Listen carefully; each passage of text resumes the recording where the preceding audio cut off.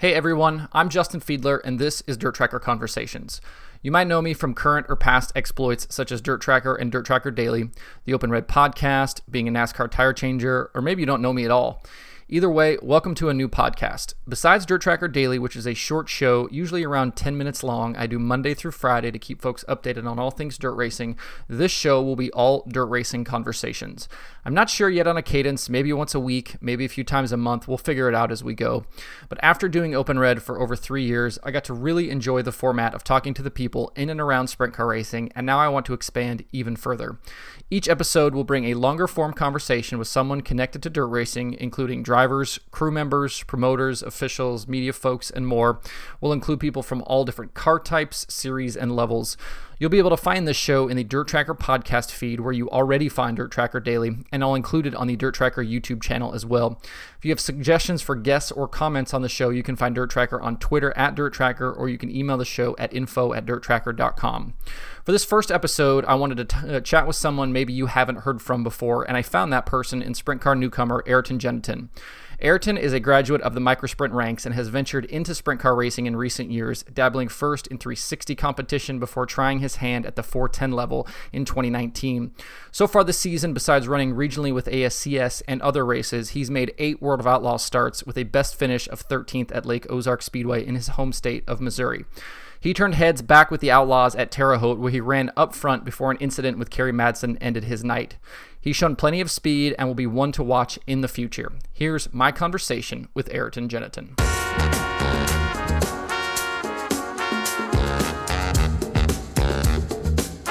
Ayrton Genneton, is that how we say it? Yeah. I don't want to screw it up for you.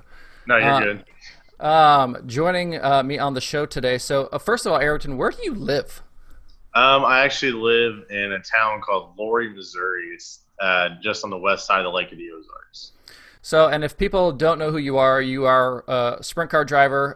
Are there things you race besides sprint cars at this point, or are you kind of just focusing on the sprint car? I did a lot of micro stuff, before I got into the sprint car, and I've had some micro opportunities to do this season, but I've just kind of decided that I need to stick with the sprint car stuff. So, just doing the family sprint car thing.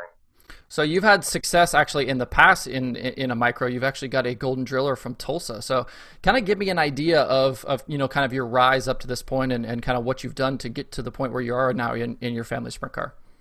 Yeah, obviously just like everyone else, we start off in go-karts and we moved out of flat karts into the micro stuff.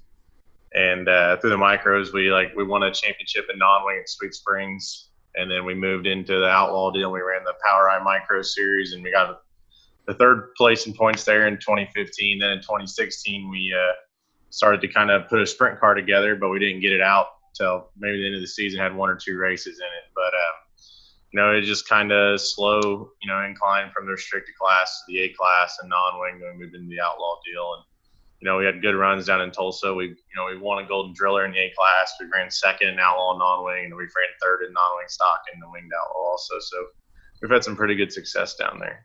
What brought you into racing? Is this something your family's done, or are you the first person in your family to start racing?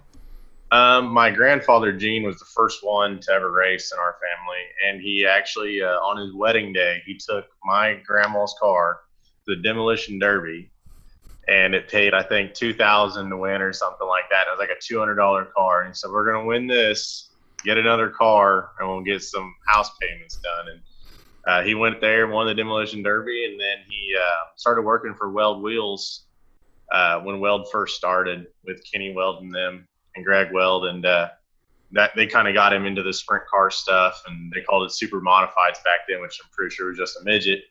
And he raced around in Olympic and Riverside and Lakeside and Kansas City, and then he's actually inducted into the Belleville Hall of Fame, the Carb Hall of Fame, and a few others. And then my dad raced sprint cars and midgets, when he grew up, and so I think both of them have a USAC win, so that's kind of cool. So now that you're kind of into sprint cars, give me an idea of your kind of rise with the sprint car. Did you start in a 305 or a 360? And it seems like we've seen guys lately here where like the first thing they do is jump into a 410. Was that the case for you, or did you jump into something else first? My dad's a big person who makes you earn it. So he didn't throw me into the best equipment with the best stuff right away. You know, we bought a used 360 out of North Carolina from Chase Cabrer's family. And, they obviously, their stuff wasn't bad, but it wasn't what most people, would expect me to start in, because I always had good micros and stuff. But so we kind of like worked on, my dad basically, I don't know if he wanted to give me a test run to see if I was going to be good or not first. But the first year we actually only got to run like 20 races. We ended up blowing a motor a few races in. So we started off in the 360 deal. We got 2 wins my first year. And then the next year we ended up getting 1 win. And I got in a wreck at the start of my second year. And I kind of bent the frame a little bit and we fixed it ourselves. And then in 2019, we had that same car we wrecked. And I think it was a little bit off. So my 2019 year kind of was a little slower than I would have wanted, especially for my third year in sprint car. I kind of wanted to get a little more wins and stuff. But, then we actually bought a car from Jason Johnson and Jason Johnson Racing. And it was before Jason passed away. And he, we bought his car used with a, pretty decently used 360 motor. And we started running that at the end of last year. And that's when we started getting really fast. I think I got my first ASCS National Top 10. We ran 6th at Lake Ozark. And then we went down to Wheatland and we locked into the pocket out of our qualifying nights too. So that was our first time in that car. And then we kind of just, this year we put 2 new cars together just like that, and those cars have been super fast, and we've just been super consistent. So when you first start out with that 360, are you just racing tracks around you? Like, where are you going to kind of get started? When we first got into the 360 deal, we raced at Lake Ozark Speedway and Double X Speedway, and then we tried to travel to do some Sprint Invader stuff. So we basically really raced 3 or 4 tracks my first year, and it was just trying to get laps, just getting comfortable with the car, and get used to the power difference. And then, we didn't travel much in 2018 either. We really kind of did the same thing. And then last year we traveled to Knoxville, did some more Sprint Invader stuff. And then, we just really, we haven't done too much traveling until this season. How is that leap kind of going from the micros, into a sprint car? I mean, are there things you can bring along with you, or is it a completely different driving experience? They're really not too far off. Everything you drive, especially on the open wheel side, is pretty much similar. Especially with the micro having the motor on the left side, it gets you kind of used to having a wing sprint car where the left side's always pinned to the ground. So, it's a big help there. But, obviously I never did any non-wing sprint car stuff yet. I may do some here and there, just kind of depends. But I think the micro stuff carried over pretty well and helped out a lot. What other experience do you have? Have you run a midget before or anything else? I've just ran an outlaw kart other than a micro and a sprint car. Is that something you want to do? Do you want to try, non-wing stuff? Do you want to try a midget at some point? Obviously I'd love to, especially considering my grandpa was so good at midget. I think it'd kind of have a little more meaning to run a midget for me. But, like the midget deal, if you're really not in one of those elite teams, it's kind of hard to get it going. So I just kind of, it's a lot easier to go outrun a Donnie Schatz or Brad Sweet than it is to race against, 7 Keith Kunz cars every night. So that's the way my dad always puts it. So I obviously didn't really know about you until, kind of this season's, kind of seeing you jump up and run, especially with the Outlaws and kind of looking at your stats here. The first Outlaw start I have you as, Jacksonville last year. What made you want to jump into race with the Outlaws, and did you think you were ready at that point? At that point that was only my second ever 410 start. And we actually raced there earlier in the season with MOA, probably 2 or 3 weeks before that. We actually won the heat race there, and we ended up running 4th in the A main. So, I think Jacksonville was probably a good place to start, but the way our night went, it was just awful. We ended up bending a butterfly, an engine heat, and, just a lot of inexperienced stuff with the 410 that kind of bit me there. I never qualified before, so I didn't know what to do there. I late to staging, barely even got out to make my 2 laps. So it was kind of a very rough first night for us there. And, I wouldn't say I wasn't ready. I think we weren't as prepared as we needed to be there. But, I think this year, as we raced there in Lake Ozark last year, and I don't think either of those 2 races, we didn't have the motor either. So that kind of hurt us there. So I think we should have waited a little bit, but, it's good to get my feet wet and get that experience out of the way. What's that feeling like going from that 360 motor to that 410? To have all of that extra power, is it really a huge difference to you? I've had a lot of people like the 360 guys. I'm like, oh man, that 410's got so much power. They always talk about how much power the 410's got, but like, really, it's crazy because I've only ran I think 15 or 16 410 shows, and I feel more comfortable in the 410 than I do the 360. So I like the power a lot more. It kind of saves you from getting into trouble sometimes, but it also makes you have to be able to use a lot more throttle control in the slick. And kind of looking at your results here, so you did Jacksonville, Lake Ozark last year, and then your first two Outlaw shows this year were at Peevely. Had you raced at Peevely before? I never even been to Peevely until that weekend, and we actually had our smaller engine in there, so like it wasn't a great weekend. Plus, the first time we had that disqualification with the radio deal, and that was kind of a big bummer because we worked really hard all off season, and then something like that to like not really that you got disqualified or that looks bad. It was just kind of a bummer because you wanted to race, you wanted to get those laps, and you didn't get them. But it happens, and you just got to keep your head up in a situation like that. But Peevely was fun. We're actually gonna maybe go back there for the Ironman. Right now, we're registered for the 360 Nationals. Our qualifying night's Thursday. So if everything goes good Thursday night, we're in a very good point situation. We won't go to the Ironman, but if we don't do good on our qualifying night, we're going to head over to Peevely and give it a shot there with the Outlaws. For those that don't know what happened there at Peevely, kind of with the radio and that kind of thing, give us an idea of what kind of went down and why things happened the way they did. Yeah, so obviously that being my third ever Outlaw race, I didn't really know the Outlaw rules too well. But I had my receiver in, I had earphones in.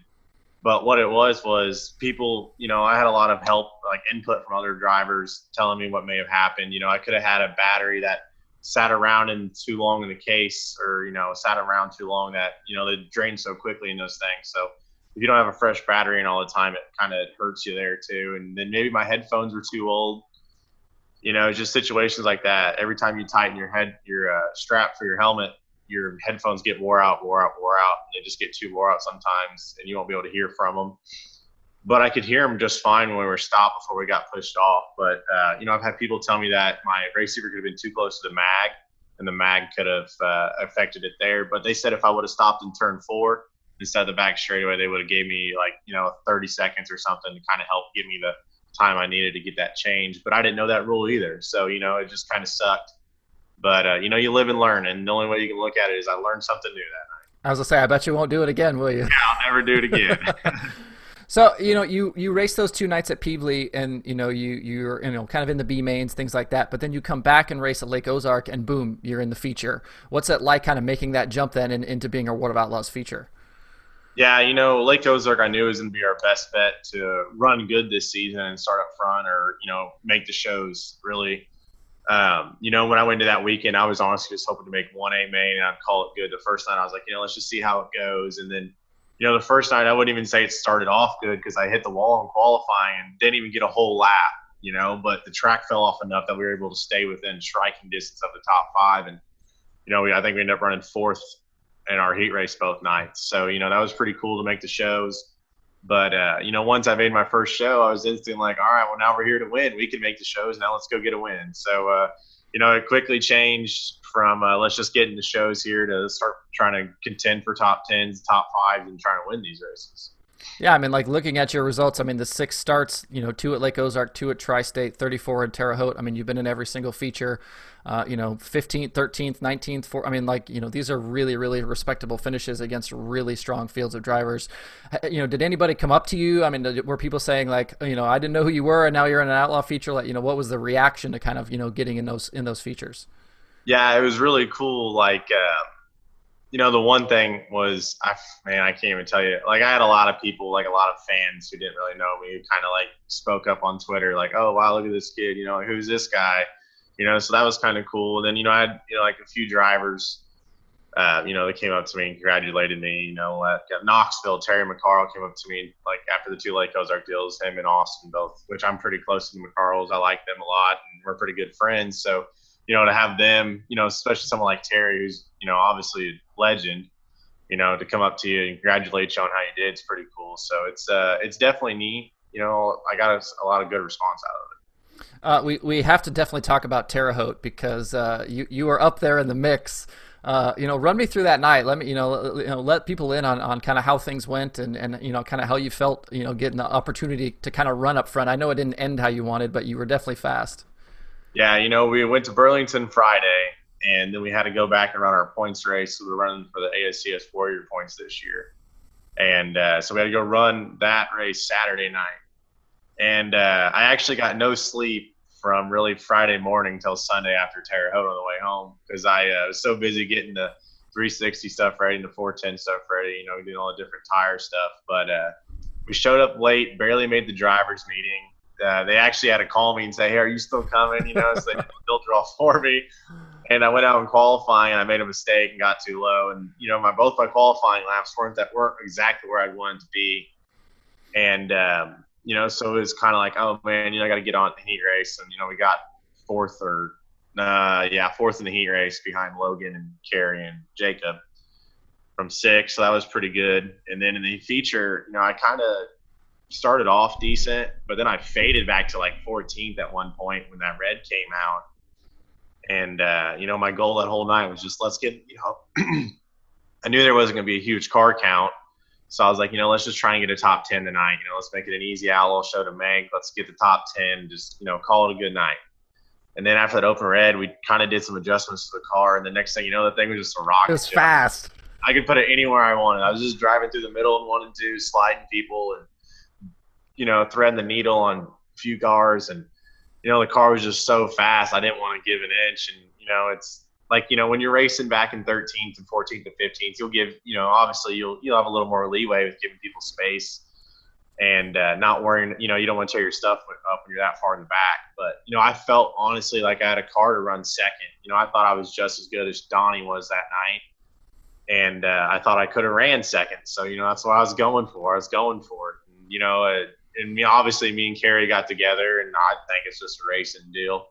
But, he tried to pinch me going to 3, and, they had a little bit of rain the night before, so it was kind of rough down there. And I just got a little too low and hit the rough stuff and pushed up. And, I think my right rear was pretty even with his left front, so I couldn't really see him at that point. And I figured I just needed to stay in it because, I was planning on going to the front. And ride it out. I was ready to go. I was excited for sure. And, that's kind of what that's one of the things, I think I still had like 12 or 13 laps left, and there were so many yellows too. So, it was kind of like I had plenty of time, but I was just going for it. And, I probably wouldn't change anything I did that night. Did Kerry say anything to you? Did you guys talk after that? Kerry never came up to me because I actually went down to him when he was in the work area. Oh, okay. And I went up to him and I told him, I said, "Hey man, I just want to let you know, I don't have any hard feelings. Hope you don't have any hard feelings. I drove it in there deep. You drove it in there deep. We got together. I wasn't trying to wreck you." And I just let him know that I was just there. I was just having fun. I was just trying to do the best I could. And I told him, I was like, if we're all good, we'll shake hands and move on. He shook my hand and we were good. But it was actually kind of funny because me and Ian got into it Friday night over Burlington. So Kerry probably thought I was getting back at Ian by taking him out. But no, I didn't mean to get into Kerry. And I think Kerry could have gave me a little more space, but I could have also let off the gas a little bit. But that's just how it goes. So kind of looking at the rest of your season so far, you've got up and run in Knoxville, and you were on the podium at an ASCS race. How have things kind of gone outside of those outlaw starts for you this year? We got 2 wins with the Sprint Invaders at Randolph County Raceway in Moberly, Missouri. We ran good there, and then we actually had some. I would say we've had we've had a few good runs this year, but it isn't still what I want. I feel like we should have a few more wins with the ASCS Warrior stuff. We've kind of had our first 2 nights out, we kept having power steering problems, finally got that fixed. And then we just never really ran as strong as I wanted to. But, we've had a lot of speed. I think it's just about getting the speed every single time at the racetrack. There's been a few times we've kind of struggled, but our stuff's good, and I think we can probably get a few more wins this season. What's your schedule look like for the rest of the year? I know you're talking about this weekend you're going to go run some with the All-Stars, but what are those races you've kind of got circled, and what do you want to do for the rest of the season? Obviously, we got to finish off our Warrior Region points that we committed to at the start of the season. I told my dad if we commit to something, we're going to stick with it. So we're going to stick with that. And then they just added 2 nights at I-70 with the Outlaws, so we'll be at both of those races. We'll be at the Jesse Hawken Memorial. We'll be at the Capitani / the one and only, whatever they're going to call that, fake nationals this year. We'll be at both nights of Oski. We're going to, we may go to short track nationals with the 360, but we're also looking at maybe going out on the PA swing with the Outlaws when they go to Williams Grove, Port Royal, and Lernerville. So we may do that too. It's just we're kind of open now. We actually just traded trailers, and we got a better trailer now. So now we can actually haul 2 cars, a spare motor, stuff like that. So that kind of makes us want to go, travel more. So, hopefully we can go out to Williams Grove. I'd love to go out to Williams Grove and Port Royal and race out there in Pennsylvania. So I feel like Williams Grove would kind of fit my style a little bit. So I think that'd be exciting to go out there and race with the Outlaws. But we definitely want to do a lot more Outlaw stuff at the closing of the season. So, for those of us that don't know you, what do you do outside of racing? I would imagine at this point you're probably not a professional racer. So what do you got going on outside of the race car? Really, I just kind of help work for our business here. We own a boat dock company down at the Lake of the Ozarks. So I'll work for them or for our family most of the time. And then I just work in the shop and get everything ready and just try and focus on becoming a professional race car driver. There you go. What are you kind of looking at for goals going forward? I mean, are you trying to get to NASCAR? Do you want to be a full-time World of Outlaws guy? Like, what's kind of in the future? My goal is to really just be a full-time outlaw guy and be an outlaw champion more than anything. I'm not really too worried about getting to NASCAR. I'm obviously that'd be really cool. I'd like to do it, but my goal is to stick with the dirt track stuff and become a World of Outlaw driver. Are there any drivers or any crew guys or who have you kind of leaned on as you've come up? Are you getting advice? You mentioned buying stuff from Jason Johnson. Do you have a connection there? Are there anybody that you can go to and ask for advice as you kind of make this jump? Yeah, usually when we go to a new place with the Outlaws or race with the Outlaws at all, I'll always kind of talk to Phil Dietz. Obviously through Jason Johnson and Phil, they had a great connection. They were always fast, so. We actually helped Phil put his micro together that he ran a few times back a few years ago when he was doing that here and there. So I can kind of lean on Phil a little bit, but also my cousin, Clyde Knipp, he works for JGR now. Yep. But, I was actually kind of the one who got Clyde into the racing deal, which is kind of funny. But, so me and Clyde are really good friends, and I talk to Clyde pretty much every day. And, he kind of, I lean on him a lot. I lean on Clyde. I lean on Phil. Mainly when we go to those races. And then Dan Lasowski too, he helps us out here and there, kind of gives me some pointers if we need them, if I'm talking to him or not. But once you start racing with those guys, it's a whole different atmosphere. You got to catch them 2 or 3 hours before the races if you're gonna get any help. So do you I know Lasowski obviously working this year with Mason Daniel, is that something where you can maybe talk to Mason too and find out stuff from him as well? I've actually never really talked to Mason. I've talked to him a little bit here and there. But, I kind of I don't really talk to many drivers at the races. I usually just try and stay on my own pit area and focus on my own stuff. What do you, the tracks that you've been to so far, like what's a favorite track? And then, what's somewhere, that you haven't been to yet that you really want to get to? My favorite track would have to be Moberly. Obviously, so we won both of our races there this year. So that's probably why it's my favorite right now. But it's just a really high banks, on the fence, flat out type racetrack. And I like tracks like that. So, kind of like Terre Haute was kind of the same. It's kind of it's obviously it's flat, but it's, a really flat out type racetrack. And so Moberly is probably my favorite. And then I have I like, obviously you can't not say Knoxville because Knoxville is such a, historic place. But one track I definitely want to go to and race would probably either be Port Royal or, really Port Royal or maybe Kokomo. Kokomo is kind of on our bucket list to maybe try and hit this year too. As you kind of look forward and the opportunity to kind of continue to get to racing, with all of the things that are going on in the world, what are some of those kind of sponsor people or who's around you that's kind of helped you make these jumps and kind of get those opportunities to go racing? Yeah, so, obviously it's my mom and my dad, my grandma, my family, us, and then Ozark Barge and Dock Services, obviously, our company. So they're kind of our big company there that helps us go racing. And then, we got our sponsors like Wet Steps, Martin Metal, Pro Powder Coat, Tony Stewart Racing, the Stewart House, Bob Blanton, Maxim Westmar. And then, we got our parts guys at Midland and our shot guys with Momentum and Cooper.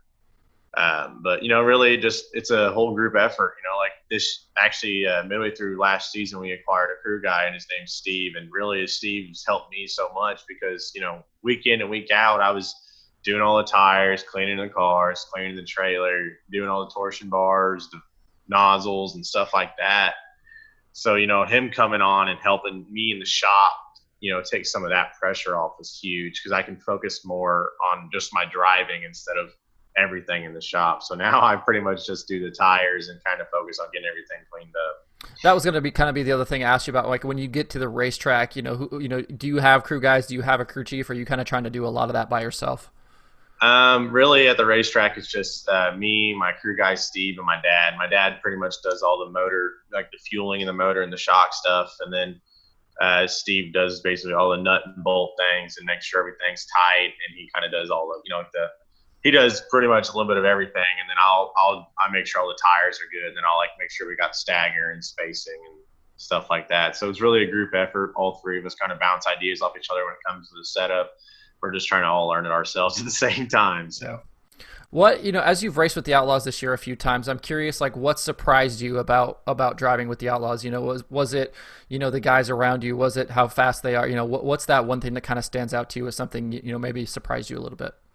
The one thing that surprised me the most is whenever you're watching a race on Dirt Vision and, obviously there's always going to be someone who goes a lap down. Sometimes it could be Jason Sides. It could just be a weekly guy. You're always like, I think one of the biggest things is you never realize how fast the entire field is with those guys until you're out there. Because I was at at Lake Ozark, we ran 13th or 15th and 13th, and both in the first night we almost got lapped. I was like, man, I drove the hardest I've ever drove, and they still caught me. It's crazy. And I was like, man, we were racing side by side, super hard. The leaders were still right on us. And it's you don't realize how fast the entire field is. Anyone, it don't matter who it is, they can win every single night. That's a lot of people always talk about Jason Sides, but man, dude, Jason Sides, he can get after it. I'll tell you that much right now. That dude's still very impressive. Oh, I mean, he's got somebody that's got outlaw wins. I mean, you don't win an outlaw race unless you're fast.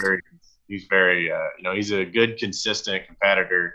And, that's I don't know where he was at. I think it was Lernerville. He ran 7th after coming out of the work area, which is crazy. To go to the work area that many laps in and still come back to 7th. Give me an idea about what's going on this weekend, where you're going, when you're going to leave, what does that plan look like for the next couple of days? This weekend we got Burlington with the All-Stars on Friday, and then Saturday we're actually going to run the 360 and 410 at Knoxville. So we're going to be pretty busy this weekend, but then the following weekend is when it gets super busy. We got our qualifying night for 360 Nationals Thursday. And, like I said earlier, if everything goes good, we'll stay there for Saturday. But if not, then, we'll head to Peevely for Friday, Saturday. Then we'll go to Oski on Sunday and Monday. And then we're going to run the Lakeside race in Kansas City with ASCS Speed Week on Tuesday. Come back, make sure everything's ready to go Wednesday, and then race Thursday, Friday, Saturday again in Knoxville. How was that deal with running the 360 and the 410 at Knoxville? I know that I've heard that you kind of have to get approval from Knoxville to run both divisions. And how's that going to be? Have you done that before, where you've jumped from one car to the other, kind of in the same night like that? I've never done that before. I've always just ran one class and a sprint car on the same track. So it'll be pretty interesting. And that's actually a good thing you mentioned that, because I didn't know you had to get approval. So I've just heard that. I don't know if that was true or not, but okay, I better ask him still, though. I'd asked before about because asking Brian Brown or somebody like that would go run both divisions, and how come you don't see people running winning the championship in both divisions, and was told that you kind of have to get approval to run both, but it may be different if you're not like a regular guy there. So yeah, it may be a little different. Yeah. But anyway, I appreciate the time today. It was certainly fun to kind of get a chance to talk to you and see, kind of what you're all about and stuff. And appreciate you taking the time, and good luck this weekend and the rest of the way going forward. Awesome. Thank you.